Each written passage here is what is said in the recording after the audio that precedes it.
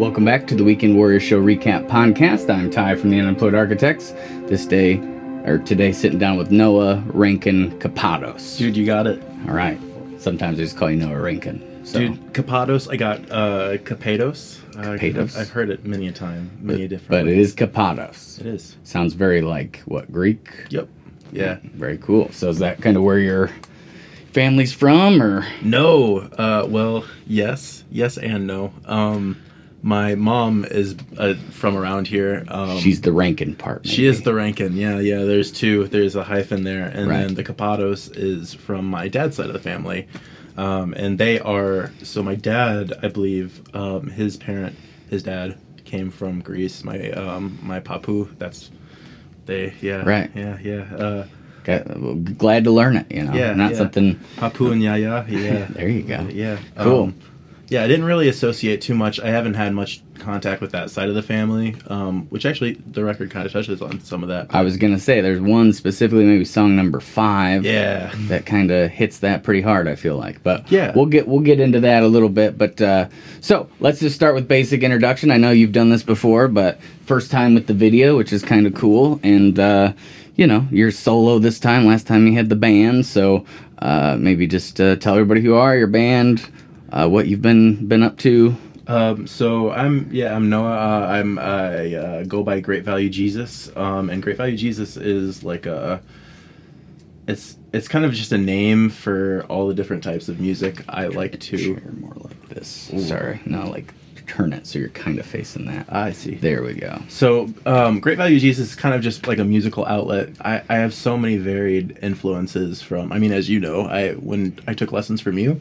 Which I took lessons from you when I was a wee lad. Yep. Gosh, that was like 9 years ago. It's crazy to say out loud, but yeah. It's been cool to watch kind of the growth of everything and kind of. Yeah, you kind of have one of the best perspectives of, like seeing from start. Then, to where I am now. Yeah. Great Value Jesus is just kind of a good outlet for rock, indie, lo-fi, hip-hop, electronic music. Yeah, so I was going to get into that. So what's the album called? Big Things Coming Soon. Big Things Coming Soon. So I was going to say, it seems a little more multi-genred than some of the other stuff I've heard from you. I mean, I've heard some stuff where you've done like instrumental album, I think, or like a kind of more lo-fi type thing. But, I mean, the records you've released with Great Value Jesus, I feel like are more on the rock side of things. They are. Yeah, so 2 records ago, I released a lo-fi hip-hop record called 6 a.m., which was instrumental. I produced the entire thing and then played the guitar, bass, messed with the samples, and actually I did it with my iPhone. Yeah, you can do so much with all. Dude, it's so cool. As you can see, we're recording on the iPhone. I got my iPad back here recording the audio. There's so much you can do just having just a little bit. But you have to have a little bit of know-how, too. But 100%. That stuff's all easy to find, really. Yeah, and actually, lately, the past year, I've been going to ISU doing the music production. That's my degree. I get a bachelor's of science, but it's in music production. So, awesome. It's like, hey, bachelor's of science, and that's like, if you're just looking at that, like, oh, yeah, cool, you can get work at State Farm. Right. They don't actually know. It's actually on the music production. Side. Right. But those classes have really changed my idea of what a record could be in terms of like multi-genre. I want it to be alternative. Right. Well, you definitely hit a lot of different things, I think. I think you hit definitely a little bit on the acoustic kind of singer-songwritery side. You definitely have. There wasn't as much straight rock on this album. And by the way, 19 tracks. That was a lot. And I've only listened to them all once. So I mean, I might be a little bit skewed in what I'm saying because I won't have it exactly down. But I listened to the first half last night, second half today, and I feel like. I got a semi-good grasp of it as, like, the fullness. But the individual details I might have a little bit of trouble getting into when we start going down that road. But, like I was saying, you do have, it seems like, acoustic kind of singer-songwritery type stuff. And then you have kind of almost rap. What do you call it? Rap, hip-hop kind of? Spoken word. Yeah, I'm not rapping. I refuse to say I'm rapping. and one of my music production classes, we did critiques. This is how I would elaborate it as spoken word, rhythmically speaking words. Right. But not...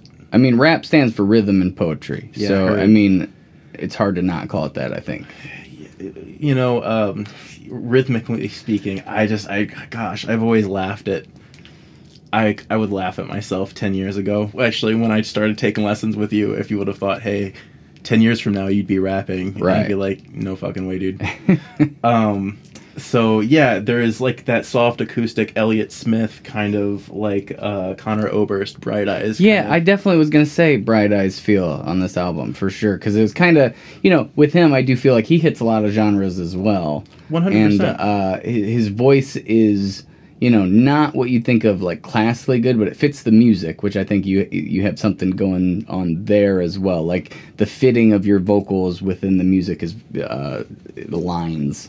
And kind of, it's very original sounding too, which is cool. But anyhow, what I was getting to is that, so you got the singer-songwritery, the like hip hop, you know, the rhythm, hip hop. I'd say like R&B, because I really enjoy that kind of like just slower, relaxed, you know, kind of bass groove. With everything being kind of chill, and I think that's more rhythm and blues. Versus rap. Like, yeah, got that rap feel. Yeah, there is one song on the record that is like, you know, probably like a house track. Like I wanted to, you know, like I was thinking, okay, like the song Heat, I was like, okay, I want a song that I would walk into Fat Jack's at like 11:30 at night and people are that. I think that's the one that felt the most rap to me. There maybe like the second song too. Chillin'. Song. Yeah, that one had more of a kind of rap feel to it. And, you know, for me, obviously I'm going to veer towards the Elliott Smith type stuff. That's just kind of, and Bright Eyes, I definitely am a big fan of Bright Eyes. But I don't feel like not that I think that that kind of music's bad or anything. It just doesn't speak to me. So I don't really know that I, will have a lot to input or output on that, unfortunately, just because of my limited understanding of it in general. But that's exactly how I felt. Like I think the last 2 years, I started really getting into hip-hop. Like, Kendrick Lamar is probably by far my favorite modern artist. One of my other singer-songwriter friends is one of the biggest Kendrick Lamar fans. Dude, there is. I have 2 Kendrick shirts. One of them a knockoff, one of them's a real one. Which is which? You can tell. The quality, you can tell right away. All right, cool. Well, so definitely some Kendrick influence as far as some of the songs. Then you think? Oh, 100%. Like kind of a mix between. There is like kind of a little bit of alternative, like psychedelic, kind of like Red Hot Chili Peppers-esque vibe, Modest Mouse-esque vibes. Modest Mouse, I could hear that a little bit, for sure. I also really love Modest Mouse as well. I liked them a lot in high school. I mean, I've seen them live once, and I think, honestly, I don't know if it ruined it for me necessarily, but I just think that's a hard sound to get good live. I mean, because they're doing so many weird things. And part of it was I was at Bonnaroo, and I saw them like a Sunday afternoon, so it was like, it's a bad slot, because, you know, everybody's kind of tired and over the weekend a little bit, during the day, especially on Sunday. I think, you know, it probably livens up a little bit at Sunday night, but as the sun goes down anyway. But anyhow, I do feel like the very interesting songs, very like intriguing, unique sounds. It's kind of similar in that Bright Eyes way, you know, it has its own thing going. So, and I would say the same thing about the album, your album. Yeah, it's a lot of the record. This one, I didn't really care if you could hear it live easily or not. You know what I mean? Yeah. I started out with this intention, kind of like Modest Mouse. I actually saw Modest Mouse at Shaky Knees, and I gotcha. They actually played Sunday night. Not as good as you. Right. They were probably about the same as your experience. Right. I mean, it wasn't. I think it wasn't bad. Yeah, but it was. It's just hard. Like, it's hard to judge a band on one show, but you know, everybody does it. You know, everybody because as you know, you every show is crazy and it could go any way, and there could be so many issues that you don't even like think of before that happened during. You know, like the sound being bad. That's one easy thing that makes a band sound like shit, but. You know, it's not really their fault necessarily. I mean, I think a lot of performing is figuring out, you know, how to come out on top in those situations. kind of slowly, through the years, like, oh, if everything's sounding bad, sometimes the easiest thing is to just turn stuff down, I mean, I feel like the vocals are half the reason that people are at a show. So if I can't hear myself well and it's really loud, I'll just cut down the guitar. I'll cut down all the other stuff except the vocals. Make sure I can hear those vocals. Make sure, so it's like, how do you adapt in every situation? And I feel like that's what, in the long run kind of makes an artist great. Not always, but I mean, some people don't have to struggle with that. Some people just, get their break a little earlier, and they got people kind of coaching them on the in-ears and doing their sound, and they don't have to think about any of it. But people like, I think you and I, we're having to figure that stuff out for ourselves. And that's the general, that's mostly what happens, the other one's the exception to the rule, where you just get like people helping you like right away. Yeah, boy, oh boy. Again, when I was first taking lessons with you, I'm pretty sure my 15-year-old mindset was like, all right, just have to make it big at 18. Yeah. Here I am at 24, which I'm actually very content with. In the last year, dude, I have done so much work. I know you have been a very busy person. Great Value Jesus released 37 songs. That's pretty crazy. That's a very high number. I mean, I can't even I don't even know how many. I'm about to do Friday, I got a 16-track live album release. But other than that...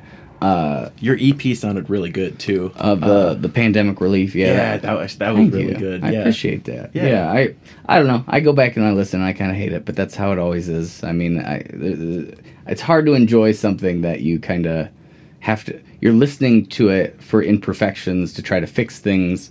So then it becomes, you just hear the imperfections. Everything else, any good part you can't appreciate because you're only, at least for me, everybody's a little different, but I get so ISO focused on mistakes, it's hard for me to just like take a step back and try to, listen to it as like a casual listener might, not so like dialed in like, oop, there's a little sharp, So when I go back and listen to that, I kind of have that. It's cool on the vinyl. Like I think if you put it on the actual record player, it sounds pretty cool. But on the digital side, I don't think it sounds great on the Spotify for me.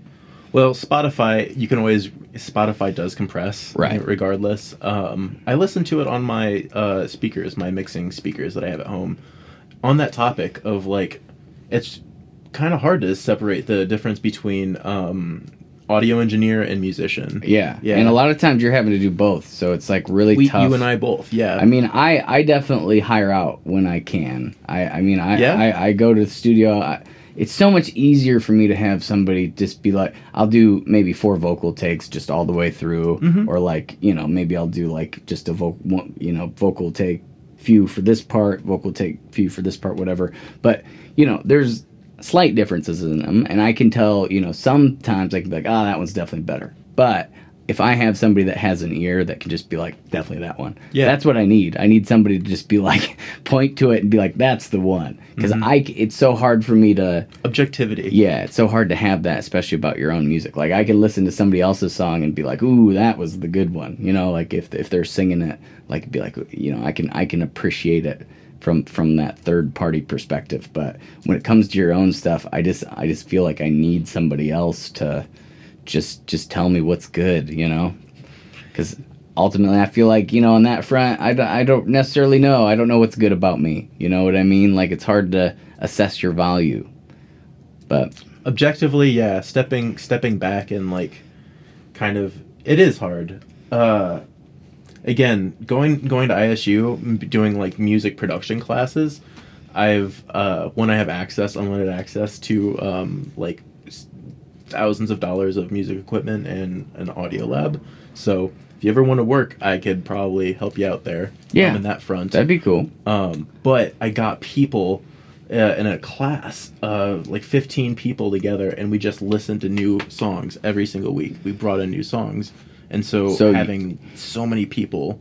they're your songs, but they're your songs. Yeah, it was advanced audio projects. And it didn't even have to be songs. Like, it could be like sound effects narratives. Yeah. There are some people who brought in like thrillers.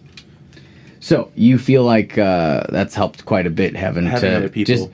Just do they critique you and tell you what they like about it and like what they critique work? Yeah, and it's good to talk to other musicians because people who can provide constructive criticism, like be like, hey, point out to what you're talking about and then isolate it.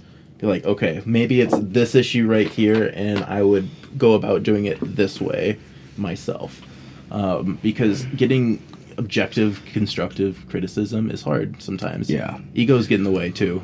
Yeah. I mean, it's almost impossible for me to,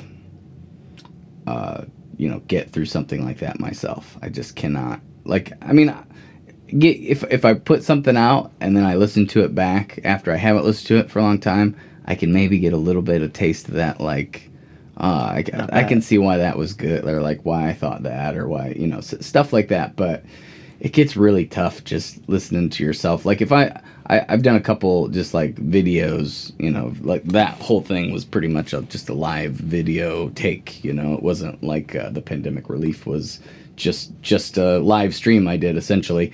So, with that, it was less intense than like, going through a multi-track, like 38 tracks, 40 tracks per song, and, you're so dialed in, it takes such a long time, and then, then to listen back, is just a tough thing, I think. But, I don't know, you get used to it. Yeah. You may, I mean, I don't...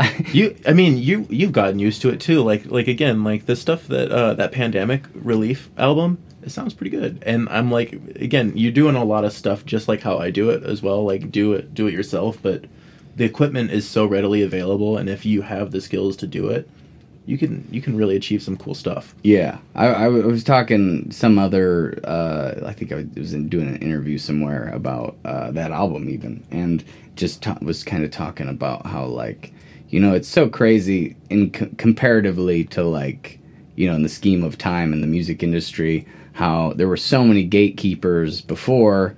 There's really, if you were literally one in a million, if you kind of got through, all the doors that you need to get through to maybe be a successful musician. Now, because there are no gatekeepers, it's great because everything's accessible to you. You can record, you can figure out how to record, you can video edit, you can do all the booking, all the managerial stuff. But because of that, what does that mean? Well, that means anybody can record, anybody can play live. So because of that, the market is a lot more saturated. So it's even harder to shine through, but it's more easy to kind of just get stuff up and out. You know what I mean? It's kind of a trade-off. Yeah, exactly. Yeah. But anyway, so let's get back to your album a little bit. Yeah. So let's talk about that number 5, because that one definitely stuck out. What was that one called? Guy with Daddy Issues. Guy with Daddy Issues. Yeah, laying it right there. Yeah, exactly. I didn't see the titles because I was you sent them in Google Drive, I think, and I wanted to label them sequentially. Right. So I listened to it in order, and I might have missed one because the file wasn't working right or something. It was an internet thing. That's why this all had to be pushed back in general, because I had to get some internet stuff figured out. But anyhow, it would. I think I heard it from start to finish, but I didn't see full titles. Mm-hmm. So I mean, some of the ones like that might have just been like, right on, on the nose. I maybe just had to kind of listen to the song and kind of take the lyrics and think about it, and that's what made me think. I didn't look at the title, so it's a lot more straightforward if I would have just looked at that, I guess. But hey, either way, I think it's a funny title. Yeah. It's good. It's a good way to use humor to address like vulnerable things. Right. And I mean, I feel like the song itself is pretty vulnerable, and I think that's why there was something to it. There's like something that for me that was one of my favorites because and obviously with I said earlier, I'm more of the acoustic singer-songwriter guy. I like to rock too, so I mean if there's good rock songs, that's great. The more experimental kind of, even some of the instrumentals I liked. I noticed you did a lot more with like the synth and stuff like that for some of those maybe you had a piano song, I think. I did. I had I wanted to have a lot of variety. The piano, a lot more of the. Well, it kind of stands to reason. The acoustic songs are the more vulnerable songs, right? And that kind of makes sense, like metaphorically, right? Yeah. Whereas like the transition songs, I did. I have a MIDI keyboard, and oh my goodness, I've had so much fun with it on this record. It seems like you were having a good time with it, and you used some samples, I think, at certain parts. I did. You had some spoken word samples of like speeches, which that was interesting, I thought. Yeah, I think that's track 16. This is a computer, either 15 or 16, and that was an interview from 1974. It was talking about like technology kind of taking over, right?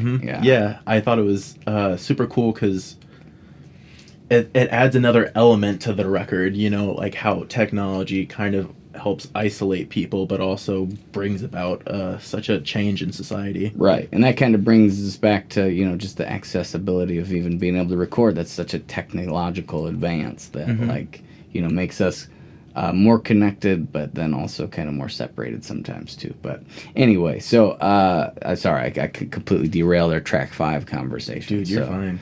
We could go through the whole. I probably have the list here. Probably have, because it wasn't one of the things, the track list in the drive folder. Yeah. So if I go to that, we could just go through each song here. Yeah. There's a lot though, so I mean, some of them aren't even that deep. Some of them are just funny. I was gonna say too, that one specifically. Do you ever listen to the Incubus Science? I have not. Okay, because they have a DJ that they have a couple songs that are kind of more like that. Like they take like a word or phrase and they kind of mix it into kind of like a groove. And the Science album definitely had a lot of that stuff going on. So maybe you'd like that. There's a little bit of rap rock stuff there too. Definitely old school Incubus. We got a different kind of Incubus, but because I don't know how familiar you are with those guys, but they started straight heavy metal. Like I recall, that's what I know of them. Fungus Among Us was their first one, I think, and then their second one was Science, and that one was, you could tell he was singing more, Brandon Boyd, and then Morning View was one. Make Yourself would be the one after that, which that's more just like a indie rock album, kind of less commercial than Morning View, which is the one like Wish You Were Here and a lot of those songs. And I think they continually got more commercial, but he also, I feel like, continually got a lot better as a singer. So it's like, after they realized like, oh, you're like a really good singer, you got really good pitch, they're like, we should just do that more. But anyway, so that song definitely reminded me of that. Radiohead, also love me some Radiohead, which is why I liked implementing the electronic music. That's awesome. Sorry, I'm trying to pull this up here. Wouldn't be in the artwork folder. It should be in the main, just in the main. We can talk about You can remember the names, because I can't. Because I can't see them. So that's what I was talking about earlier. That's a guy. That's all I saw when I listened to it. It could have been a guitar. Yeah, could have been anything. All right. So, first song had kind of a little bit of a hit you in the face right away line. You kind of decided to be a little maybe controversial almost right away. I guess. Actually, I wrote that song way back in 2018, and I've performed it live. And my drummer at the time, his mom was sitting right up front, and like we made eye contact right as I was like going into that phrase. And boy, oh boy, her life was just reeling. Yeah, she was just reeling. Yeah. Such a sweet woman. Such a sweet, innocent woman. Yeah. So let's talk about it. What's this one called? Slacker Song is about being a slacker. I mean, obviously, a very exaggerated and hyperbolized view of like being a slacker, kind of like Longview, right? By Green Day. Having that element of like, like life doesn't matter, blah blah blah blah blah, but with the chorus going to, but there can be redemption, But one of these, it's just been one of those days, but at the end, there can be redemption. You're a slacker, but there's room for change. And, you're not... It's a little more hope. Yeah, you're a slacker, but you're a good person. You know what I mean? Like, you're acknowledging that, but you're not just that. Right. Well, I think in a lot of ways this album is, telling people you're not just anything. You're not just a rocker. You're not just a singer-songwriter guy. You're not just a person who does lo-fi. It kind of hits a full spectrum in a lot of ways. So maybe that's kind of a metaphor for you as a person more so. Because, when I do an album, it tends to kind of be pretty, acoustic, maybe a little bit on the rock side as well. Kind of mashed together, and for me, that's kind of defines me. I think like that. Those are my two. Those are the two things that speak to me the most. But this album is kind of saying like there's more than just that for me, which is kind of a takeaway I had from it. I think. Yeah, and I also, with how much music, like listening to so much hip hop, and getting in, and also listening to like Bob Dylan. Like I grew up loving Bob Dylan, but I also love Kendrick Lamar. One thing that they have in common is that like their lyrics are just, they tell stories, and I think that's what I want to do with this record, is tell a story. And I think the best device was using different genres of songs to kind of link together different ideas. So like the first song is like You're a Slacker, but, and then track 2 would be Chillin', which is kind of inviting the listener as if you're a friend. You know what I mean? Like, let's get kind of close. We, learn a little bit about each other. And there's not really much sustenance to Chillin' beyond like it sounds nice, it slaps, as the children say. Right, but also it's just like, sometimes you're a guy that just likes to party, likes to hang out, likes to... Exactly, and what's hilarious is like... Chill. Yeah, exactly, chillin'. I didn't put in the title of that song. I also have a 4.0 GPA and like the list of scholars, you know what I mean? Those get covered later. Yeah, exactly. And that's what I like about this record. It's hyperbolized, and it's not, it tells stories.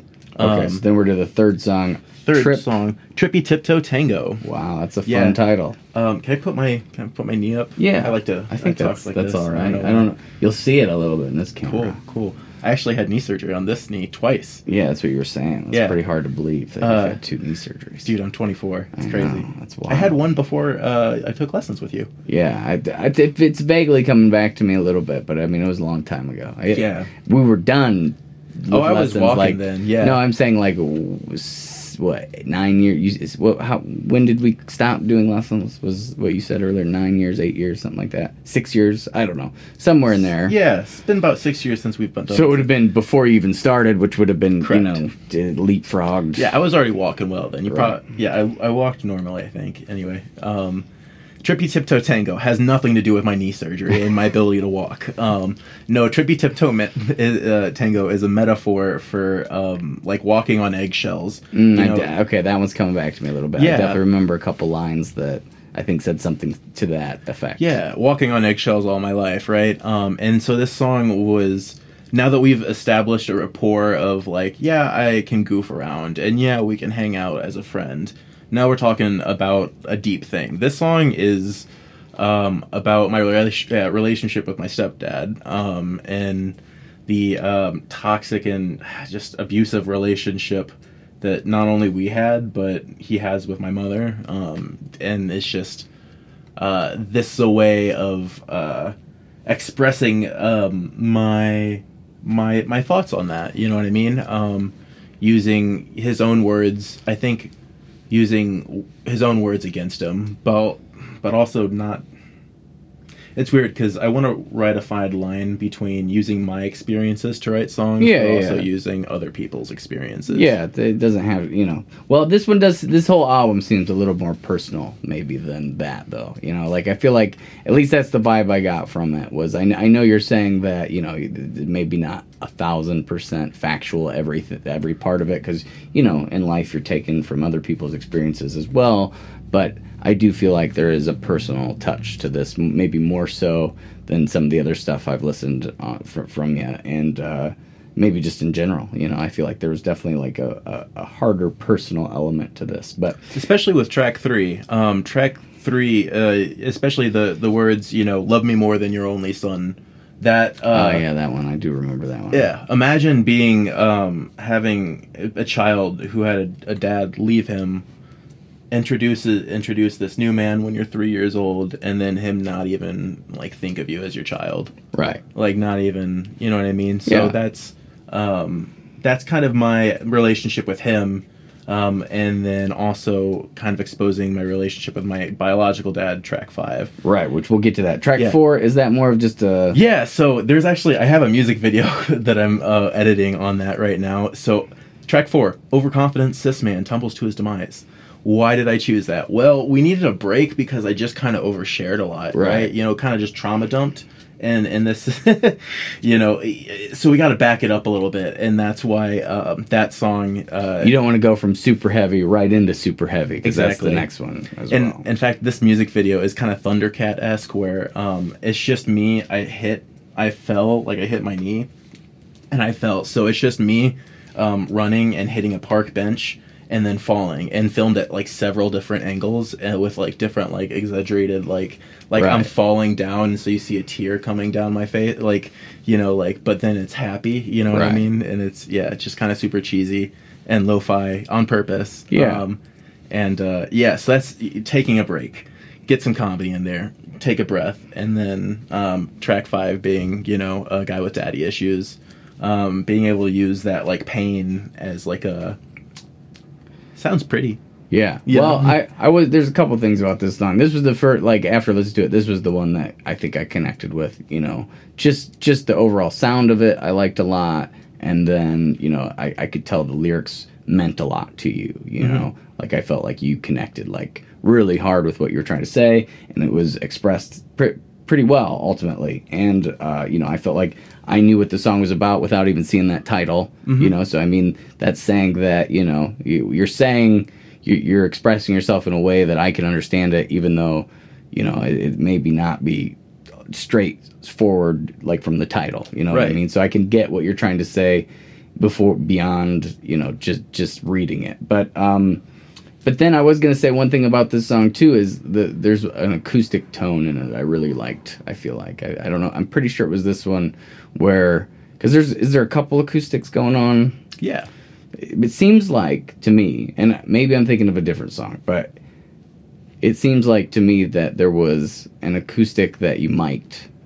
Did you mic an acoustic for that one? Actually, so my acoustic guitar, it's an acoustic electric. Right. So I did the good old DI input and then put a mic on it as well. So that's what I was kind of going to say, is you hear kind of like the natural, nice sound of the acoustic, which, you know, acoustic tone, obviously, since I kind of veer that way, I like a good acoustic tone. Right. So I feel like that miking of it sounded really, really nice, but then it was paired with the DI kind of sound. I appreciate that. And I think there was maybe other parts you were playing a little bit that may have been more on the DI side as well. But, you know, two completely different sounds, but because it was just a nice contrast. I appreciate that.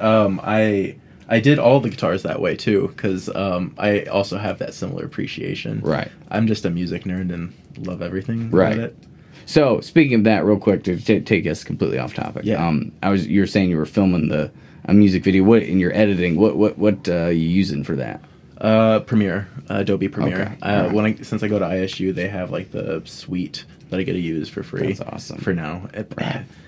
Some of their programs are okay, but I don't want to get in a war with Adobe right now.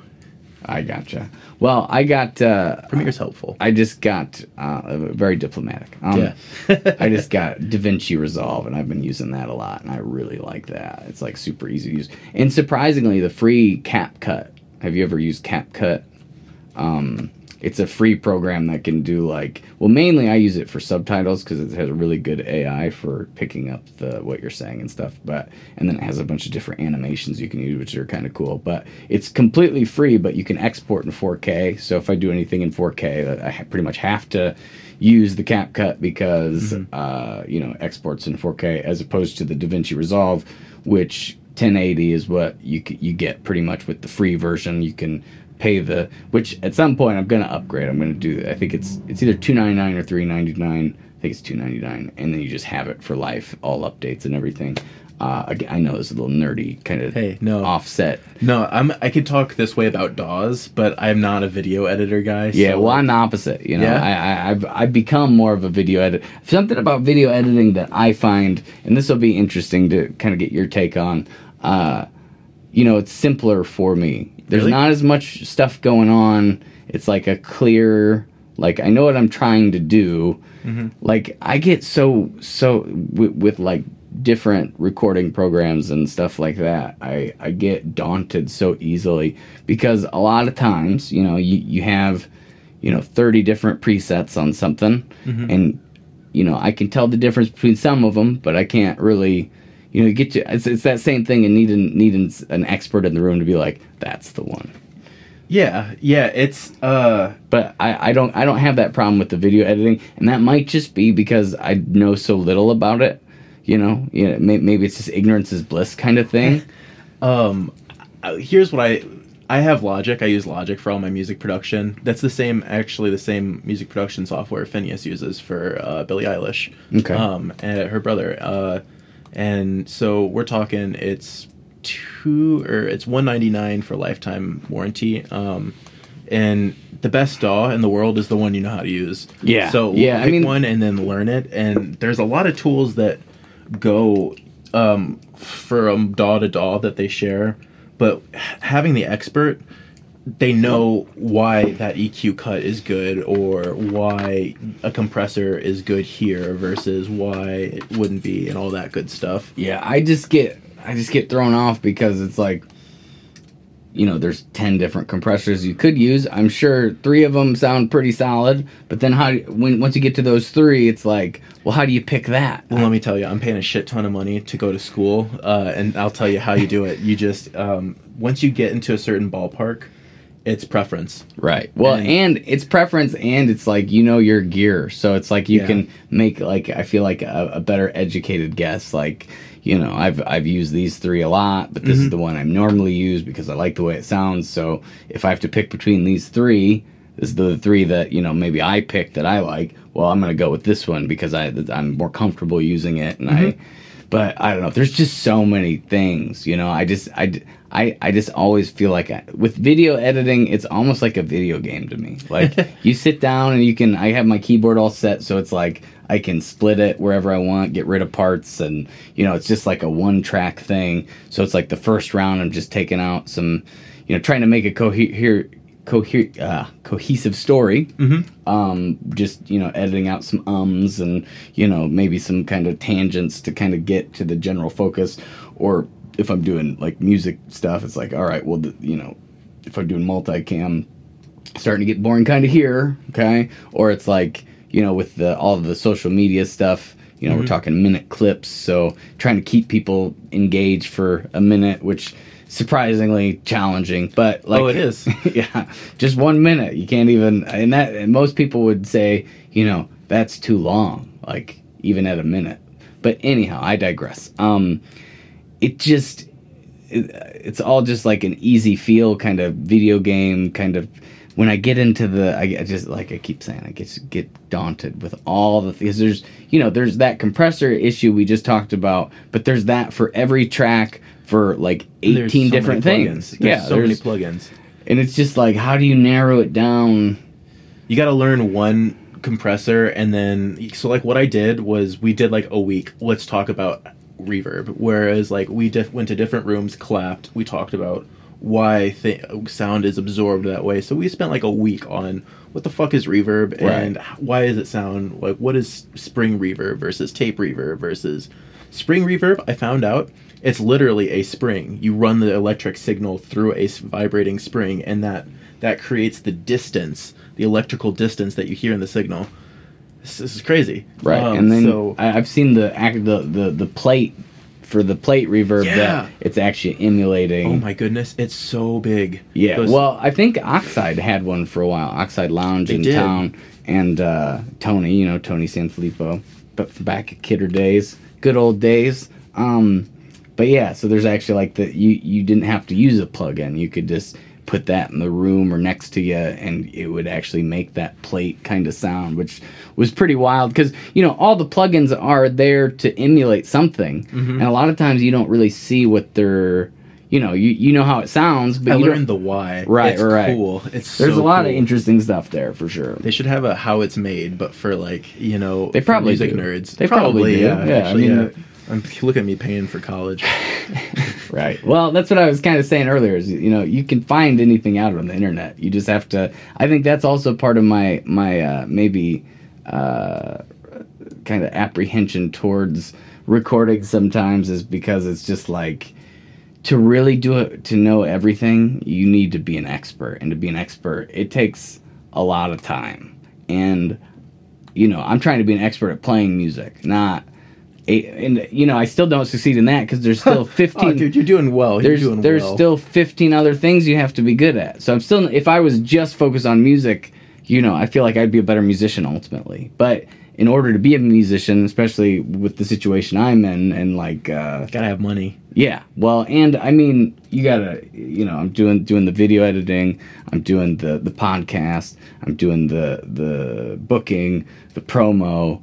I'm trying to organize how to get to places, as far as I got this Nashville thing coming up where it's you're doing all the managerial stuff and social media stuff, and it's just you can't just be just be a musician anymore. It does and it doesn't. I mean, you can't be just a musician anymore. Yeah. I agree. I'm horrible. I hate doing the public, the social media stuff. I was like that for so long. I love being a musician, and I love doing the geeky DAW work and all of that stuff, and I love talking to people and playing music on stage, but the one thing I hate, the manager aspect of music. Yeah. This is horrible. The bureaucracy I would much rather pay somebody to do that. Me too, but then you have to have money to begin with. Yep. And you can't really do that. So, I mean, I don't know. I feel like I've spent a lot of time in my career kind of waiting for something like that to happen for me, to make enough money that I could hire a manager. And that's happened maybe a couple times throughout the time I played music, but it's never went well. It's never been somebody that has really been able to, actually level me up, But, so I think my resounding resolve for all of it is if you want to do something, you just got to learn how to do it and do it. You can't just sit around waiting. Maybe with the recording process, that's the one time I'll throw extra money at something to make it, because have a real expert in the room. Yeah. But other than that, it's I can do video editing. Why can't I do video editing? I can do a podcast. Why can't I do a podcast? Although, it would be easier if somebody else would just do everything for me. Obviously, that would be, and I could just play music. Oh, yeah. That's why I'm a music producer. I became a music producer because I didn't have money to have somebody pay to record me and make me sound good. Yeah. So I was like, okay, so let's control every facet of this and kind of do a monopoly, Right. Kind of be to do this in general, I think you have to have a little bit of control freak in you. You have to have that drive, that ambition. You want to be in control. I mean, there are certain things you can't, but everything you can, you want to try to be on top of, and it's just easier.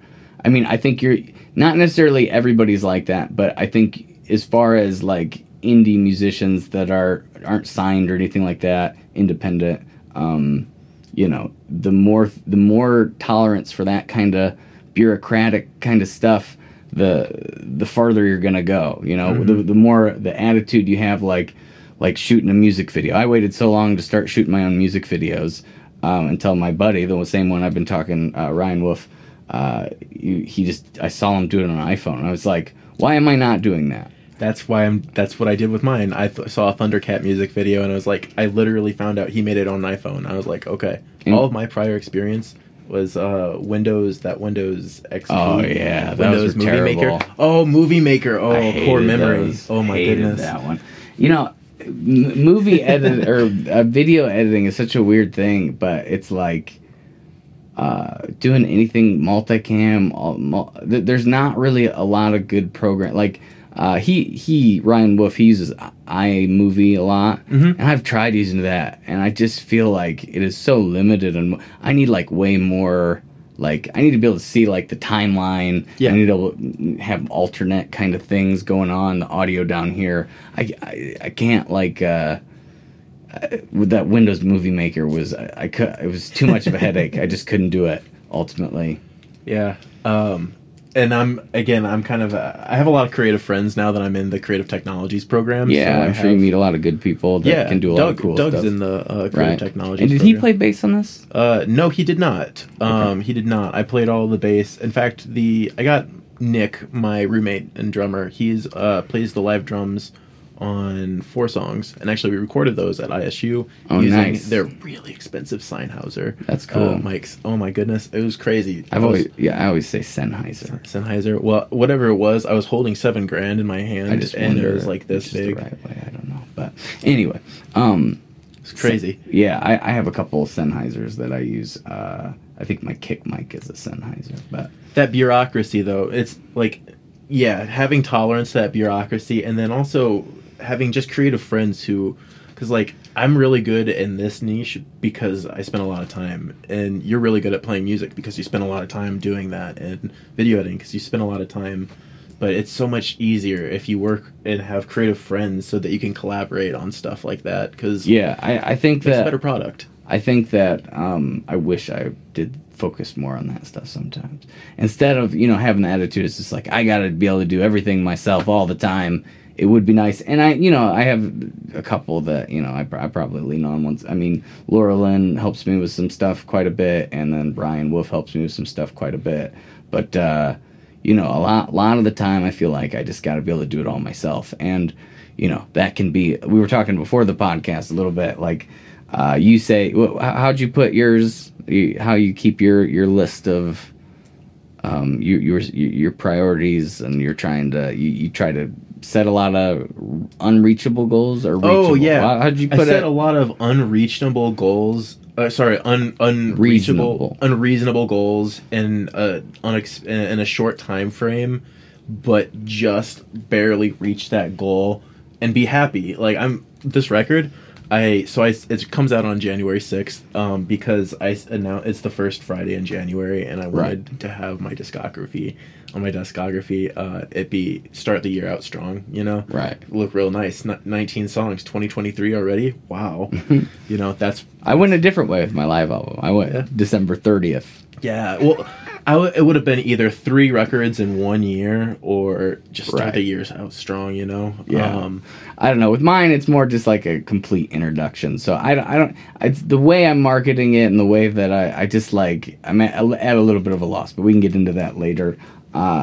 Anyhow, do you want to get back to the songs? Yeah. I kind of wanted to get back to A Guy with Daddy Issues. I wanted to hit home on one point, and this song is, the idea is from a child's perspective, of 5-year-old me talking about what's going on, not about slandering about a person. It's talking about the reality of the decision. Like it was you who chose to leave. You know what I mean? Regardless of the circumstances, regardless of however your relationship was with your blah, blah, blah, blah, blah, you made the decision to do that. And so that song, I think a lot is just is framing the whole experience from the perspective of a 5-year-old, trying to explain what's going on in their head.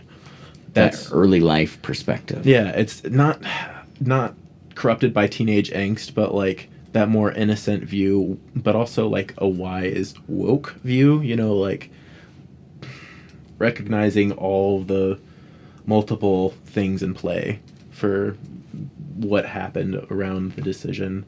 But yeah, that's kind of what it's about, a 5-year-old kind of describing his father leaving. Yeah. Which you get with the title. Yeah. A little bit. It's yeah. Like, here's the preamble, here's the story kind of. Yeah, yeah. All right, number 6. Which one is it? Now We Cookin'. Now We Cookin'. That's more of a, if I recall, kind of a rap-ish type. Yes. That is an R&B electronic. I wouldn't say it's rap. Yeah. Maybe that's because I don't want to call myself a rapper. I have a tough time. I just have a tough time distinguishing what's what. That's the Electronic? only reason I say rap when it's rap or hip hop or something. Sure. Yeah. I feel like some of your stuff you have more of a beat and it's more maybe music production based. And maybe is that what you'd call hip hop? Yeah. Well, and I think rap is more. But I mean, a lot of it has that rhythm and poetry aspect. So even if it's hip hop music, sometimes it still has the rapping in it. So it's I'm just out of my element as far as being able. Right. Well, I can't let you cook here. I gotta just keep talking and getting you off on different paths and stuff. Anyway, now we cook and talk about it. Sorry. So this is also meant to be another break after having that vulnerable conversation. The song is it tells a story of me going to a concert venue that absolutely sucks. I did. Okay, this one's coming back to me. I also have a music video for this one that's already completed and in the drive. I would highly recommend looking at it. It's 3 minutes and you'll laugh your ass off. I mean, it's stupid how funny. It's like stupid humor, purposely bad editing, like office cringe humor kind of. Yeah, I gotcha. It's my cup of tea. Yeah, I really like Nathan For You, that kind of stuff. Oh, I gotcha. I love that shit. So now we cooking. It's really funny because you just keep saying these things that I've had exact conversations with Ryan Wolf. He was a big Bob Dylan guy. Yeah. Loves Kendrick Lamar. Does both rap and kind of acoustic singer-songwriter and rock. And big Nathan For You. He's been telling me to watch that show for a while. You really do need to watch that show. The first episode I tried, and it was kind of tough to get through for me. We were eating at the time, was not a good choice. And then since then... the poop ice cream. Yeah, so since then I've had kind of a tough time going back to it. I did give it a chance. I just picked a bad... bad episode, bad context too, yeah. So the music video is quite literal with the name is like at one point in the music video, I'm physically cooking. That's not at all what this song's about. I went to a concert. The seats that I got were trash. It was an arena seat, so it was like 2 tiers. Yeah. The second tier, the lights didn't even turn off when the show started. Yeah, so like you had great lighting to look at the people who were watching the show, but you couldn't with the rafters. You couldn't even see the show. Yeah. Like you couldn't see. Some people just don't care about that stuff, though. I mean, not me. Yeah, I like to go to the concert to see the band play and hear the band play, and I feel like some people just go for the party aspect, which is fine. It's just a different, but it kind of sucks if you're on the lawn or where you're saying in this arena. And this song touches on that because I used this strategy called confidence, where I looked and I saw seats that just were not filled, probably bought out for a company booth and just people didn't show up. Cool. So after watching that spot, like, all right, let's go. Me and my person I was with at the time, we went down to those seats. Well, nothing in life is free, right? I got these great seats, but what did I get? What was my toll? So there is this swinger couple that was right behind me and my friend, and she had just had a child, the wife, and she was like, "Oh, do you want to party with us?" And it was really weird and kept on stroking mine and my friend's shoulder to get us to go hang out with this swinger couple, and I was like, I am not feeling that. So. Right. We broke ahead and got even closer to the stage, and so that's what the whole music video and song's about, is just my bad experience. I got to see the show is All J. Oh, okay, yeah, J. Okay. You say that in the song. Yeah. You really hyped them up, kind of. Oh, I love Alt J. Yeah. That's another band that's alternative electronic, weird, stupid hippie stuff. Wasn't there an LCD sound system song that's Daft Punk played at my house? Yeah, Daft Punk's in my basement or something like that. Yeah, it kind of had that vibe to it maybe a little bit, because you're in that song, they're really hyping up Daft Punk, obviously. Exactly. And you're kind of doing It was a good show. Honestly, one of the best. They had projectors that were projecting they had a screen. Here's the stage, it was square, and they had things that came down, like a transparent mesh that came down with a projector, a 3D projector that was projecting inside of the mesh. So you'd have these crazy, like, at one point there was like flames, you know, like they were floating. It was so cool, especially since, you know, people don't go to shows sober, so like it was even cooler. Right, if you didn't expect it. Yeah, exactly. At the time, the best set design I've ever seen, and still to this day, is like, holy shit, that's so cool. So anyway, that was the toll. I got, you know, me and my friend kept on getting bugged by swinger couples, but we got better seats. Yeah. So I think the better seats are worth it. Yeah. Probably. And the music video is hilarious because I had to use stock images because I didn't have. I had to turn this video in for a project. Got an A on the project. There you go. It's great. It's hilarious. Yeah. But I had to use a stock photo of like an older married couple because I didn't have any swinger like looking people friends. That I had to film the music video and turn the project in a week. Yeah. So, and it kind of looks like that you know that you did it like it's purposely bad, you know, to be funny. Very cool. So when's that one gonna release? Like the music video? Yeah.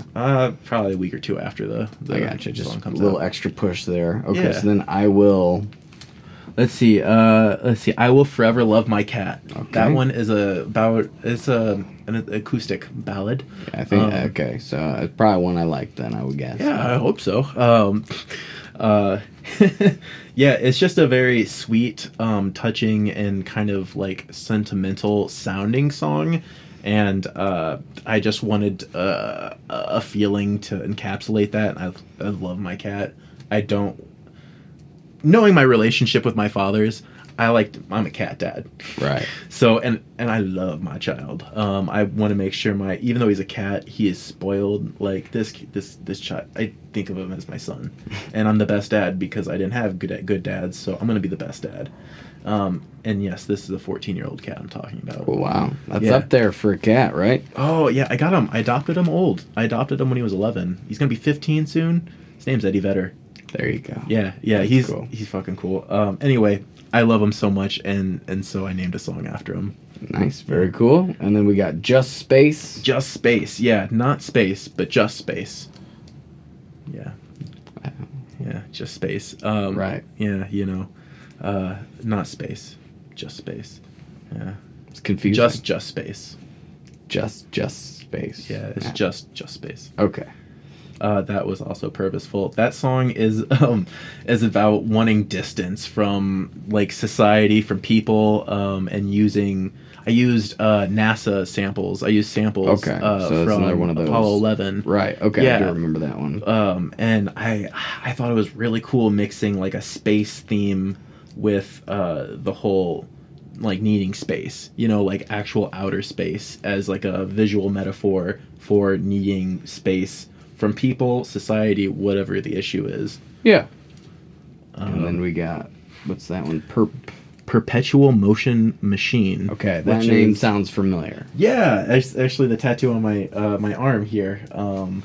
This is not as cool as that one because this is obviously only 4 parts. There's a lot more parts going on in the actual song, but this song is also is a metaphor. It's a soft acoustic one, and metaphorically, you know, if you treat yourself right, your body right, it can be kind of like a perpetual motion machine. Right. Yeah. I get that. Yeah, and it means a lot. I got the tattoo on my arm here because a lot of sad people get tattoos on their arms and these spots, you know, so that they can look down and see something very beautiful instead of like maybe painful past. And so like it's in the same spot. Well, actually, your never full tattoo, I remember you told me when you got that was like your symbol of like, I don't want to have a corporate job.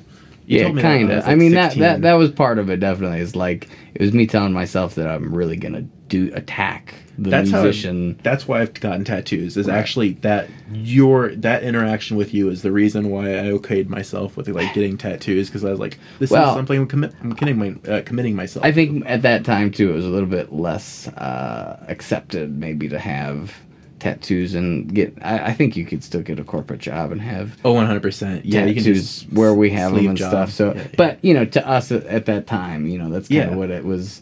It was trying to at least get that idea out there, and then you know that song obviously means a little bit something extra to me, obviously, but just like I'm sure yours means something. Exactly. extra to you. But it is nice to my other one, the Bangarang one. Yes. I know that song. Well, Boomerang is the song. Boomerang's so the song, this yeah, one's not the song. This one is just like That's Skrillex. It's Skrillex kind of nerdy. No, it's Hook, the movie Hook. Oh, I don't know it. You don't know the movie Hook with Robin Williams and. I'm so bad with films. My attention span fits great with music because music is how long? How long is a song? 3 minutes, 4 minutes, 2 minutes. Now it's like 30 seconds, 15 seconds. I like long songs. Right. Those are like. But so I don't know the whole metaphor. In this, it's a Spielberg movie. It's it has Julia Roberts, Robin Williams, Dustin Hoffman, I believe is who plays. So I mean, pretty stacked cast. Yeah, and sounds like some big names that I should know. I don't know the whole metaphor in the movie is just like try to keep that part of your kid, your self a kid maybe, and just to like kind of. I'm not saying it very well. What it's trying to say like just stay young, be happy. Try to don't lose that part of yourself that maybe has a little more. View of magic or like I don't know pretending or just that youthfulness. You can lose sight of that innocence or belief. I think it's all those things. Wonder, all those little things. Right. So when I'm playing music, I want to be able to look down at it and remind me like this is supposed to be fun. This is a game. This is like, and when in the movie Hook they yell Bangarang when they're about to, do something big. It's like. I don't know. It's like go for it, kind of. Oh. So, anyway, that's what it means to me. But it's kind of a silly thing. But it's just to be able to like, sometimes if I'm having a show where it's like, not going great or like, I could attack it maybe harder, not, maybe I'm being a little lazy or something. If I look down, catch a glimpse of that, it's like, all right, this is supposed to be fun. This is supposed to be fun. That's why you're here. Yeah. To have fun. But anyway. I completely am on board with that idea.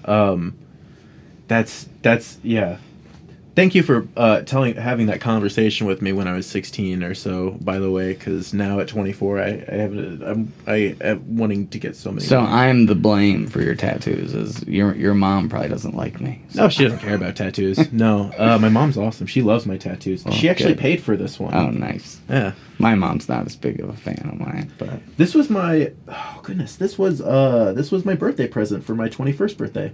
And that was a song you wrote for one of your theory classes? Is that kind of... I broke it down for a music theory class. At the time, I wanted something very beautiful. It was a song that meant a lot to me, and I was like, I think I could... People get music tattooed on them, and so this is a chorus.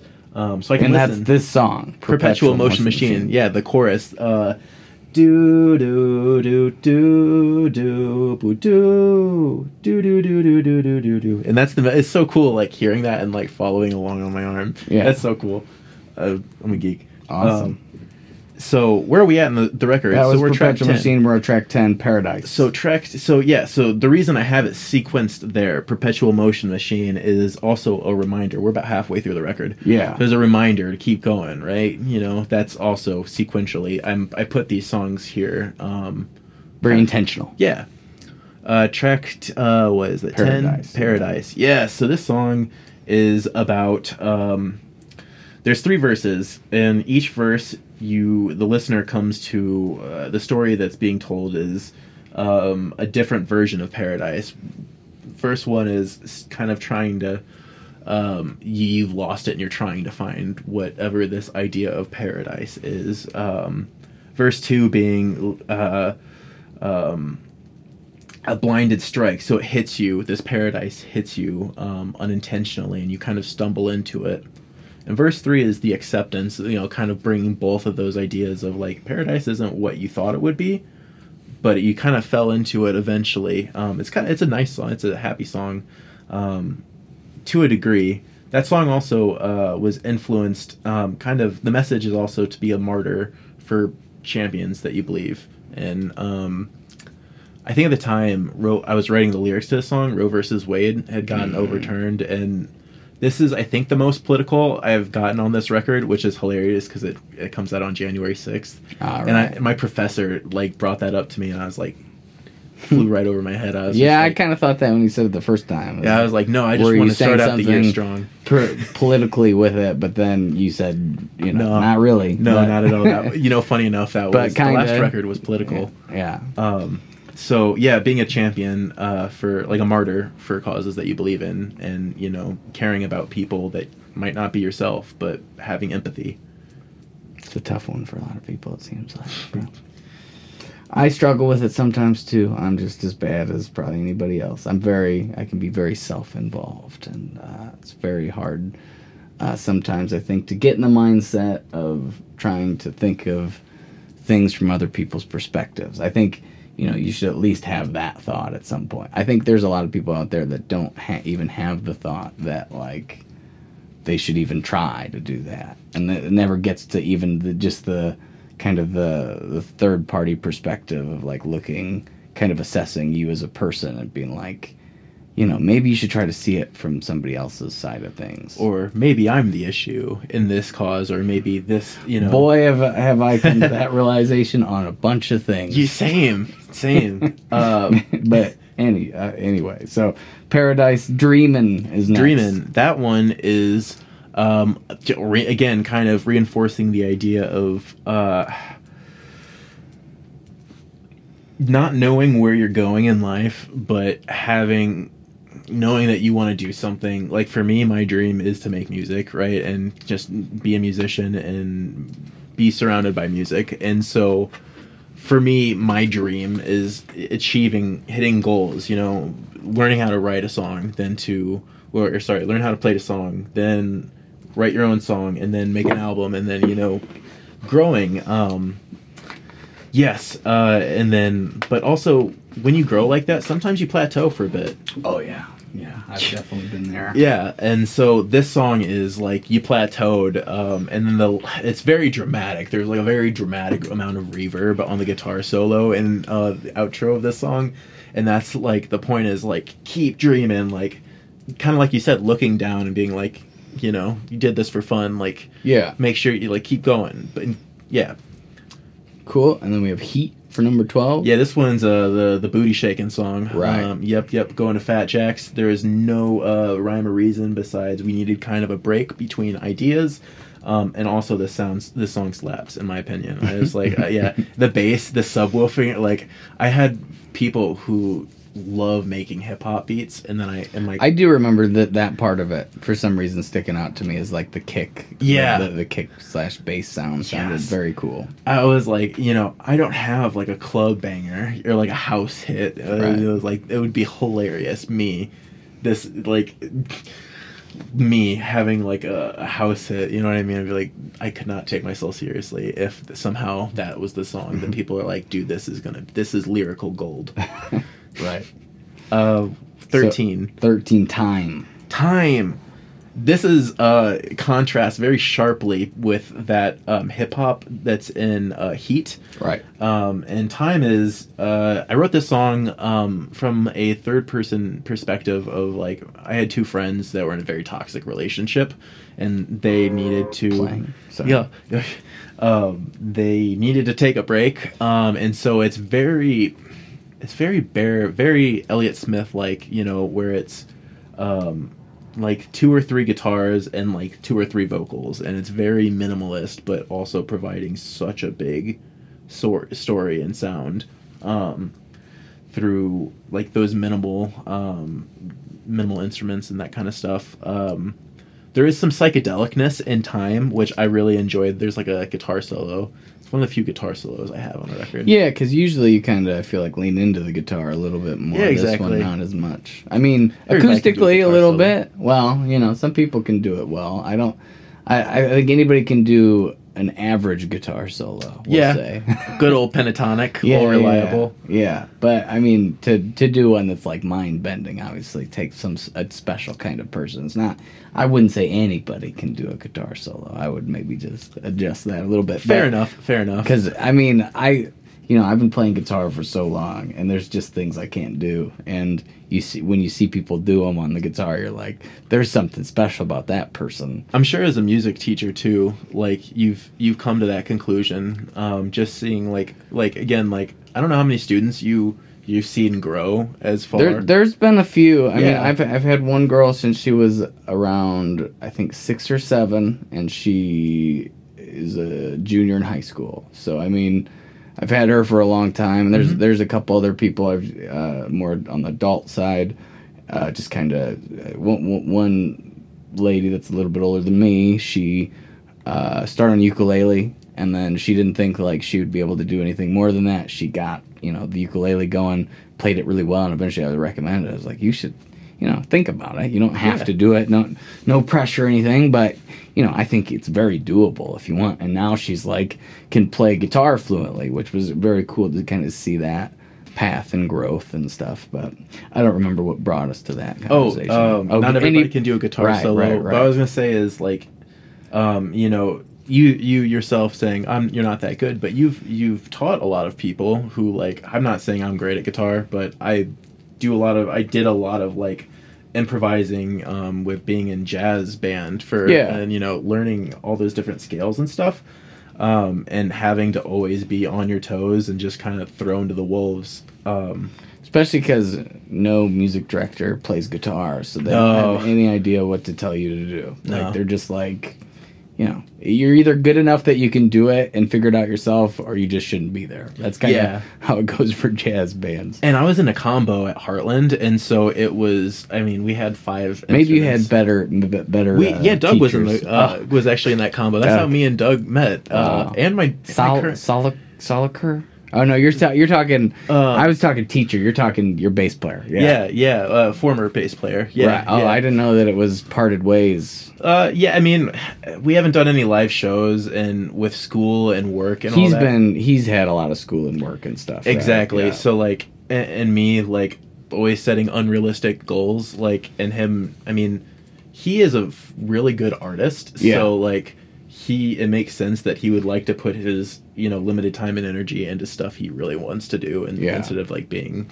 He played bass on one of my songs pretty recently. He played Digital Soul, which that one will be out. I think probably. I'm gonna say next. I don't know, because it'll be 2 months for this one. I'll do one release, then 2 months for that one. So around April area. But he that's what I'll shoot for. You know how it goes. Yeah. But, maybe a little bit. It'd be ideal, I think, like middle of March. But we'll I've given myself a little padding there to not be too strict on that. But he played bass. He came in. I mean, it's a song we'd played live a bunch of times, so he really knows the kind of the form of the song and everything. And it's kind of a complicated one, honestly. Yeah, he's really good. I mean, as far as bassists go, especially around here, he's really damn good. Yeah, so, especially because how old is he? Do you know? I think he's 27. Yeah, I mean, he's young. He's pretty. I guess he's old to you, young to me, right? I feel old to me. I feel that.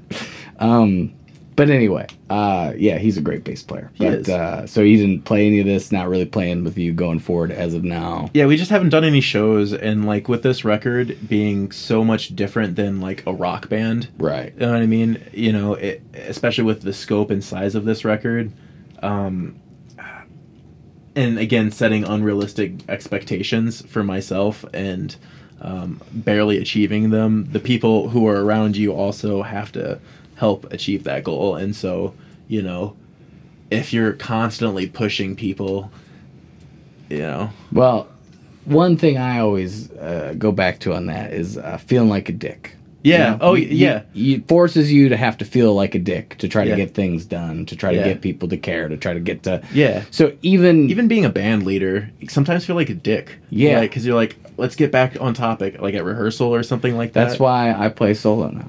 Ultimately, I mean, it makes things a lot easier too. It does. It's so much more straightforward. But not to hate on anybody I've ever played with, but it's more a reflection of me. I just don't like being that guy. I don't like being like the guy that's like, hey, you need to not drink so much, or hey, you need to, when I start you need, to do this, or you need to do that kind of things. And then, I do so much work and put so much time and effort into this. Like, I take it very seriously, and then to have somebody not not even it's not as high up on their priorities. Which that's totally one thing. Cool. That's one thing. There's been times where I've had to, where it's been deeper than that though, where it's been like you're actually giving the thing I'm doing a bad name, like with your actions. Yes. Doug and I talked about that. Right. Yeah. Yeah. So I mean, it gets to a point where it's hard to be that guy if you don't. I want to be nice. I want to be. I don't want to be friends with the people you play music with. To an extent, I'm almost maybe better friends with some of them that I don't play with them as much. It's like they always say you shouldn't live with your friends. You shouldn't be roommates with your friends. Because, I've learned that. Yeah. Yeah. I mean, it's the same idea because you're spending so much time together, and everybody has their egos, and I don't know. There are definitely aspects to playing in a band I very much miss. Don't get me wrong. Yeah. Likewise, but there's pros and cons. Yeah. It's just a lot more, and again, it's just that feeling of being like, okay, well, this is something I put all my time and energy into, and then you put a little tiny bit, and then I have to also, which is fine if you only put a little tiny bit, but then I also have to feel like a dick to be like, hey, you can't drink that much and do shows, or hey, you need to, like, if we're gonna play a show, you need to practice. Like, I mean, this is pretty given. But it's not even a like I said, it's not even a reflection on them. It's a reflection of not wanting to feel like a dick. And I don't think the pros and cons thing definitely weighs on me a little bit, because playing in a band when it's good is so fun. Like, it is. It's one of the.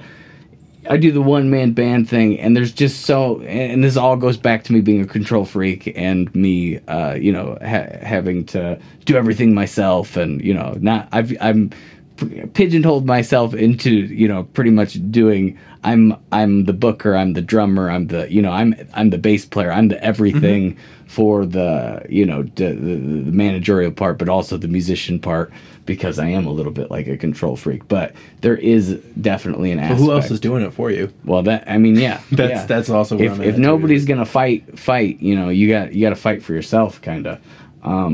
Because nobody's gonna give you anything. Why would they give you something? Gotta work hard for now, shit. you will get opportunities sometimes that are nice, but it's like, how do you respond to those? I think that are, because I mean, I've had a bunch of opportunities that like should have been better, but because maybe I wasn't ready for it, or like, I don't know. We're getting way off topic. Yeah. I know, but being in a band is great. Yeah, this project, Doug did not work with me, but to be fair, I think we released like 16 or 17 songs together in the last year. So like, again, I'm a workaholic. So this project, we didn't work together, but in the future, maybe we'll see. Yeah, he's a great musician. I think that's to have that. Well, you're right. Yeah. I think having that, being good terms, it was more important than playing in a band together.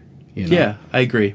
And to be able to leave it, like, the door open a little bit, like, is a nice thing, to not be like, there's some people I've played with that I just can't play with anymore, where the door will never open again, unfortunately. But so to have to be like that is much more harsh and much more like not a good feeling than, it's just like, yeah, it's whatever. If you can have that, if it works out, great, kind of idea, that's pretty nice. But anyway, so we're to 14. That's so time about a toxic relationship, wanting people to break up, kind of watching from the outside perspective. Whereas, and then that kind of jumps into another. This is one of the few ones that a soft song goes into another soft song. Right. Yeah. Which the world may change for free. Different from a song I released about a year ago. The world is not, or the world will not change for free, or something along that. It's an electric version of this song with slightly different lyrics. But this one sounded cool. It's kind of like an answer, or like a different perspective on the same thing. Yes. You should be my PR guy. So. And that one is just acoustic guitars and drums. Nick is on that one, does a great job doing his fills and all that. That song is kind of about capturing that childhood. The chorus is, fight hard for the child that you once were. Kind of like, you have dreams. Bangarang. There we go. Damn right. And so that's kind of what that song is about as well. What do we got next? I think reflections on the back. Reflection on the. I know the song. I can sing the lyrics. Reflections. You got so many songs on a train. See, even if I click on it like that, reflections from a back. Reflections on the back of a train. Reflections on the back of a train. All right. Yes. So what about that one? Tell me about it. So this one, I never thought I'd see myself as a piano player either. Okay, so this is the piano one. I definitely remember that because anytime you get a piano focused song, it definitely changes the vibe a lot. Yes. So soft. Even more soft piano. So the reason why I didn't want to just do piano in between two bangers, right, is because that's a fucking change up. So sequentially, I wanted you to be able to listen to this and not be too drastic of a change, like without reason, or like, you know what I mean? Like you can take a left turn, but if your left turn makes sense and is it really a left turn? Or is it an artistic choice that you made? Well, I mean, it seemed like the whole album is kind of like that. You're thinking about these very intentionally as far as the ordering of the tracks. Which you don't find as much of that anymore. I did that really hard for our full length, our Design to Shine album. But it's almost like a lost art to me. I mean, with vinyl, especially with vinyl, flipping the record. The record I did with Doug, last record we did is Propaganda Art. We sequenced it with the idea of, well, hopefully maybe it'll be on vinyl, right? Because I mixed and mastered it so that you could put it at the halfway mark, flip it, and when you flip songs, it's a completely different change. Which I mean is exactly what I think where the well thought out album comes from. I mean, when you're listening to records, obviously there is you can't change to the next track. You can't just hit next a bunch of times. You pretty much have to experience it like the full side by itself, and then decide if you want to listen to the next side. But it's very much one piece of art, and I think.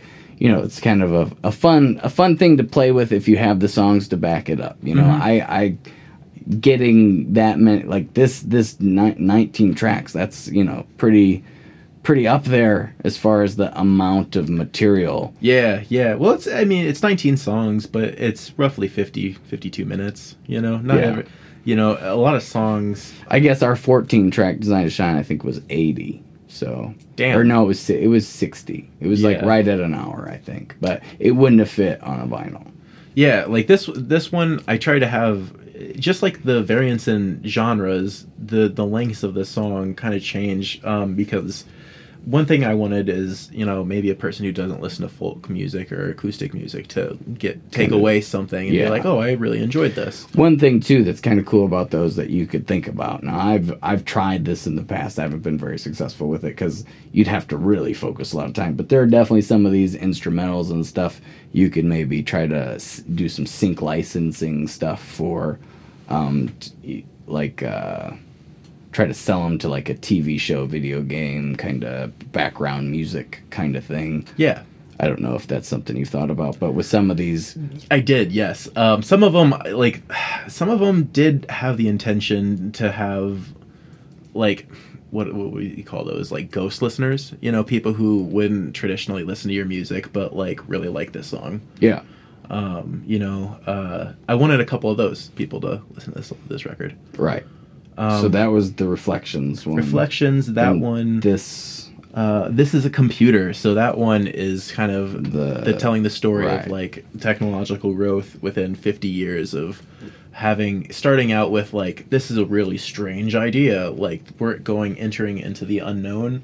Then it gets scary because, like, whoa, what if AI takes over? Well, AI is going to have our jobs soon, but... you making music. Yeah, I've seen a lot of stuff on that. Dude, it's crazy. Anyway, so then kind of coming to the conclusion that we can use technology to create a world that we want. Which, I mean, we've made recording equipment so much more portable, so much more accessible. So in a way, technology is kind of squeezing us, but they're good. They're pros and cons.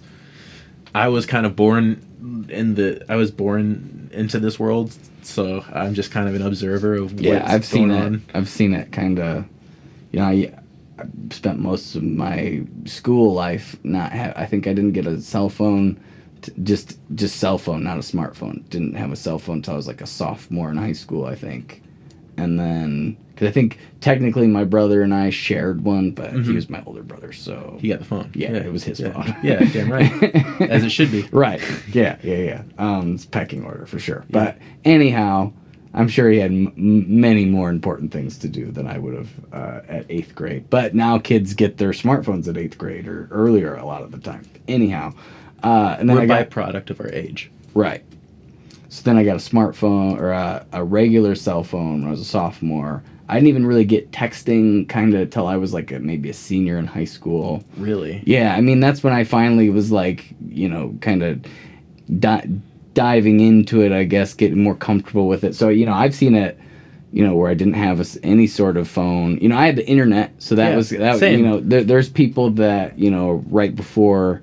The just having like a computer at your home was crazy. So yeah, I mean we didn't for a number of years, but when I about as early as I can remember, we had just like a kind of desktop computer that at first wasn't connected to the internet, so you could use like for games. And then anyway, I don't know why I'm getting so deep in this hole, but crazy how much shit's changed. Yeah, that's what I'm getting summary, to. Yeah, shit's fucking changed. So to see it come from that all the way. Oh, dude, think about 100 years ago. You having this phone here, we'd be wizards. You're God, dude. Like you're telling me you have infinite wisdom at your fingertips. Well. When you get really into it, when you get really into it, how much of it's wisdom? Yeah, I don't know. Fair enough. Wisdom's in the eye of the beholder, I suppose. The person holding the phone. Untitled 03, track 17, aptly titled Untitled 03. Intentionally. Yeah, I get it. I loved me some dad jokes. Like I said, my son is a cat.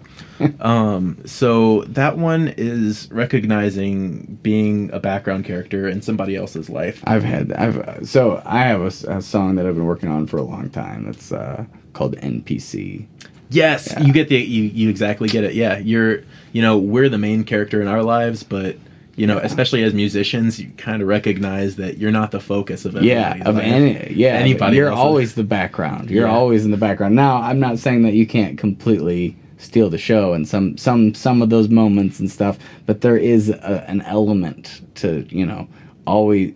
If there was a movie about somebody's life, unless it's a musician, you'd be the person playing at the bar that they go to. Yeah. Just one time, one night, and then leaving and probably, not ever thinking about that person on stage again. So, yeah, that idea of, the non-player character. Yeah. That's exactly what Untitled 03 is about, which is why it's like the third Untitled, and it's all lowercase, like minimal effort, right. I don't even remember your name, your background character 3. Right. I gotcha. Very cool. 18 floating. Floating ever so close to the end. Is an interlude. It's a very soft interlude. Where have we, where are we at on the record? Well, we've gone through a lot. We've done a lot. And so this track 18, Floating Ever So Close to the End, is a decompression song. Whereas, and so is track 19. Whereas, the last words I utter, the only words in that song is, yeah. That's it. Yeah, I remember that. Yeah. And so we start off the record with, my name is Noah Renken-Kapatos, and I do not suck dick. It's okay if you do, though. Word to your wives. And then the last word is, the last phrase is, yeah, that's it. After you've gone through such a journey. Yeah.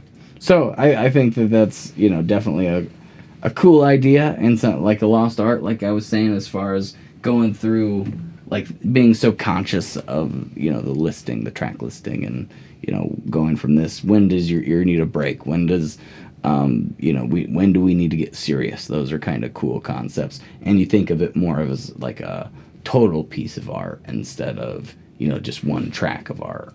Mm-hmm. Which, I've always liked that kind of thing. I mean, I think the older I get and the more technology changes, I mean, not only do artists focus on that less, but, because of that, I think that there is something, everything's growing and changing at all times. So, some people might think it's worse that, that maybe people don't make some, full length albums with the intention of like leading you through the whole thing, the whole experience. But I mean, there's positives to both. You know, both can exist. You know, it's the same argument as like vinyl versus digital, like recording, analog versus digital, like which is better. Well, I don't think there's a better definitive answer on analog versus digital. I hate to be that douche, but digital is better. It reproduces sound exactly versus analog, whereas like analog doesn't always reproduce. Like vinyl record players, all of the bass is like physically in those grooves. Right. So like the compression and mastering and mixing, all that. Not to sound like a total nerd and shut down. You can definitely sound like a total nerd. Yeah. I just don't 100% agree. Just doesn't feel right. I mean, that's always their answer. I think that everybody has their answer for what they prefer, but I mean, there is something to listening to an old beat up record. I don't know. I mean, that's the aesthetic around it, though. Not necessarily. It's the whole situation instead of just the music. But when you listen to regular music, like digital music, recorded digitally, there's a lot of surrounding factors as well. It's not. I'm just saying it's not just one thing. It's like the same idea as people getting annoyed at TikTok. I get annoyed at people getting annoyed, especially musicians. That like, I see what they're saying about it. You know, I understand their grievances and the Instagram reels and the shorts. You know, every social media is doing that reel type. Yeah, you gotta have everything's shifted, attention grabbing. Right, and that can be super annoying. But you know, you should look at it like an opportunity for growth. You know, it's in the same realm of I don't know. I always just shut down me, Grandpa. I'm Grandpa in that situation. Well, like TikToks and that kind of stuff. Right, I was like that for opportunity to grow. But you know, you just got to look at it like YouTube. Think about YouTube when that first came out. Janet Jackson, yeah, that is that your first memory of that's YouTube? That's the reason YouTube became a thing, is because the Janet Jackson I don't know much controversy. That's Super Bowl thing. Yes. Okay. Yeah. I don't. Nipplegate. I don't connect those two things in my mind even slightly. Dude, but that is when YouTube ticked off. Okay, crazy. But what my thing is, like, imagine being on the ground floor of YouTube and like seeing it like. Everybody watches YouTube. Literally every person. Nobody ever pays for it, but which is a funny. I actually pay for premium because I get it at the student discount. Oh, there you go. And actually YouTube Music streams at higher bit rates than Spotify. Right. I've heard that as well. But anyhow, like being on the ground floor, like there's a couple of artists that just completely blew up because of YouTube. Plenty of people have because they jumped on it right. And that's where we're at with TikTok. I mean, I think TikTok, although very annoying, it doesn't really know what it is yet. I think that the people using it are slowly starting to figure out, like, you know, it used to just be kind of weird dances. Yeah. Now my whole feed is just how to grow your audience. How to, you know, it's very... No. Yeah, it's the algorithm. The algorithm is good, is what I'm trying to get to. It's very, and it is very engaging. It keeps you there. But it's like people doing cool guitar solos and like maybe breaking them down a little bit. People talking about like how to play certain things. And then there's a bunch of marketing things, a bunch of video editing things. That's my whole feed is that now. That's why I actually, sorry to cut you off, but no, go for it. That's my feed too on Facebook, and that's why I kind of like chuckled, is because I was like, damn, because that's when every time I see that, I'm like, okay, time to get off of this shit, because like, one time I was thinking about an electric scooter, I got an ad for an electric scooter. Right. Like they pick up on the algorithm picks up on. That's exactly why it's good, but I don't like that. It's the positive and the negative. I mean, it's as annoying as it is great. Yeah. I think, and I think if you think about the predecessors, which are Facebook and YouTube, you know, it's the same thing. I mean, there was a time where nobody really understood it, and it didn't even really understand itself. And then, you know, it grows and grows to become this thing that everybody knows about. Now, as a musician, getting in on the ground floor of that is a better place to be, even if you maybe aren't as talented as other people, or, you know, just learning how to use the app. you're leagues ahead because eventually I don't know which one it's going to be. It's going to be TikTok. It's going to be Reels. It's going to be Shorts. That's going to be the next, when generation. I mean, of YouTube essentially. I mean, YouTube, that was so crazy for us as in our adolescence to be able to watch just all these crazy videos at the tip of your finger. Facebook, Instagram, and Snapchat was like my introductory into like social media. See, I saw it from Facebook. Yeah, MySpace. Yeah. MySpace was my first, and that was very music based too. Yeah. It still is. They're trying to bring it back, but it's only for artists. Yeah, and I mean, I don't think they're gonna have. Yeah. I don't think they're gonna have much luck competing with. The thing about TikTok is it's good at what it does. It keeps you drawn in. It knows what you like, and it's slowly, the content. As one time where it was just weird dances with people is like, okay, well, here's... It knows you. Yeah, well, there's so many people are getting on board with it, so there's so much more content people are creating every day. So then, because of that, you have a lot more different topics that, people are creating content about. So then they have a really good algorithm that will dial you in to kind of keep you into whatever your interests are. So, I just have a prediction that it's gonna be, again, I don't know whether it's TikTok. TikTok seems to be the one that it's going really, it's very big right now. Right. So getting like such a grandpa. And I just, it was hard for me to want to sign up for it because it's just a weird thing. It's one of those social medias that, all social media is weird. I mean, Facebook was like. I felt like that was my generation. That was like the people that kind of got what it was for. It was a social, very, very like, here is your friends group. This is how you communicate. You show some pictures. I was 12 when I got onto Facebook, and I think that was about the same time, around 2007, 8-ish. Yeah. Same time beginning as of Farmville. YouTube. Farmville, right. Yeah, that's important. Let's put that in the books. Yeah. So being kind of seeing from the very beginning, where I was like, I didn't really understand what it was, I didn't really get it, and then eventually get an account, still not really knowing what it was for a long time, and then you get comfortable using it. That's the same with TikTok. That's the same with YouTube. Yeah. I've seen it happen so many times and not jumped on board early enough for all of them. I should have been more about it YouTube a long time ago. Like now, of course, all my stuff's on YouTube, and I make videos and I try to put content out there. But man, if I would have gotten early, it would have been way better. And I would know how to use the app better. I would know how to market better in that app. I would know how to edit for that app. So that's just how I look at it. I don't know. I don't think it's good or bad. There are positives and negatives to it. Like you're saying, it can drain your life. If you just sit there scrolling and not recognize that that's a problem, because that's the whole app's goal is to keep you engaged and ISO focused on it. And I can't even imagine, like to a sense, I feel like I'm lucky because I'm older.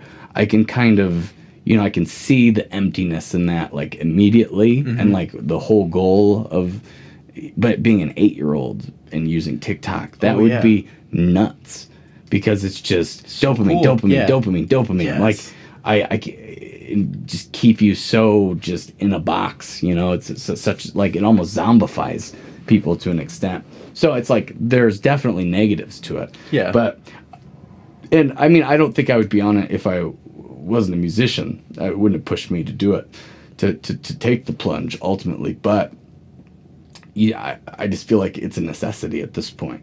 Like, do you have a TikTok account? You don't want a TikTok account in your eyes. But see, that's silly. You're so right, though. It's silly, because think about YouTube. Think about MySpace. Even, so Dane Cook. Dane Cook was a comedian. Yes. He blew up on MySpace because he was so involved with MySpace. He knew how it worked. He got everybody's emails. He got he direct communication with his fans, and blew up to where he was doing arenas. Yeah. And I mean, I like Dane Cook. I don't think he's a bad comedian or anything. I don't think he's the best comedian, but because he figured out that little tiny thing, how to connect with his fans better. Huge success. Well, I don't even know any of his content, but I know the name, and that speaks for itself. Right, Bo Burnham. You know, Bo Burnham. I love Bo Burnham. He's probably the internet people's kind of Dane Cook, like the YouTube. He's the YouTube version College of humor. Dane Cook. Yeah. Because he put his goofy songs up on YouTube and got a huge audience because it was right in its like kind of birthing of YouTube. So he got in. Now he's he was on College Humor, right? The channel. Before he blew up on YouTube? Yes. I didn't know that. Yeah. No, he had a song like How to Play Piano to Pick Up Girls. That's like a super old video. And that's Bo Burnham. He's like, all you have to do, arpeggio. Right. All you have to do is say that but word. And that wasn't on YouTube? That was on YouTube. That was College Humor. That's what I'm saying. Like, okay, so maybe it was on both. I don't know. But I'm saying the fact that he got in at the ground floor, kind of opened a lot of doors for him. Now, he's immensely talented. I'm not taking away from that. But the fact that he got in early and kind of learned how to use the platform and learned, his strengths and how to kind of put them forward for people to consume, I think just, mixed with his immense talent, just blew him up crazy. So you got to, I don't know.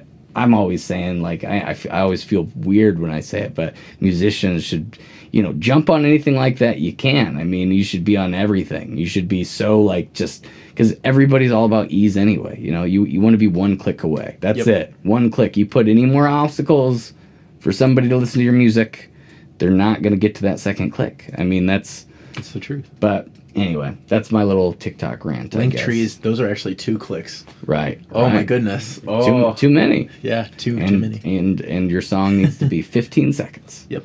Yeah, but it is wild. It is wild to kind of see where it's all going. And I don't, I feel like the old guy on TikTok kind of, because, it's at this point, is geared towards, the younger, but it's, I think eventually, I think that this is going to be like people's TV. Like, that's what they're going to watch TV on. My mom loves TikTok. Right, exactly. Well, so she's a little older than me probably. So. No, well, how old are you? 34. Oh, yeah, she's turning, what is it, 22? Yeah, so she was born at the end of 1980, so she's 42. Right, so just a little bit older than me. Going to be 42. Yeah, it's weird to say that my mom's only 42. I'm 24. Yeah, that's pretty wild. Yeah. But it's a different, that's your unique aesthetic and perspective comes from that, I think. 100% right. But is there anything else you want to say about the album before we wrap it up here? Or? I just appreciate you having me. Yeah. Here. I enjoy you. I'm always in for a good conversation whenever I can get it. And, you've done the job twice, so that's good. Hey, I like to talk. Ideally, get paid to talk one day. Yeah, get paid to talk. But you should... do the listening part too. Oh, 100%. But see, I think I want to be a comedian too much, so I just never shut up. Right. I have that problem. Yeah. Exactly. I don't think, I wasn't even aiming No, it's not even you. a dig, but that's people like us. Yeah. Right. I feel like, a lot of people get paid to talk, but maybe they should listen a little more. Get paid sometime. to listen, like a live lesson. Yeah. I like that. Yeah, but it was stupid. But I appreciate it. Anyhow, all right. So let's. How do people find your music? Let's talk about some of the stuff that is out already first. Yeah. Is it all under Great Value Jesus? Okay, so you can type that in anywhere. You got all of my music all at once. And the other podcast we did with the full band it would be under the Great Value Jesus episode. And your album at the time, Big Things Are Coming. Is that Big Things Coming Soon? Big Things Coming. Your album Big Things Coming Soon is going to be out January 6th, and you'll be able to check that out probably everywhere you stream music. Damn right. And I think that's it. Thanks, Tyler. Awesome. Very cool. Well, all right. That's it. Cool. We did it. Now, were the cameras rolling? Was it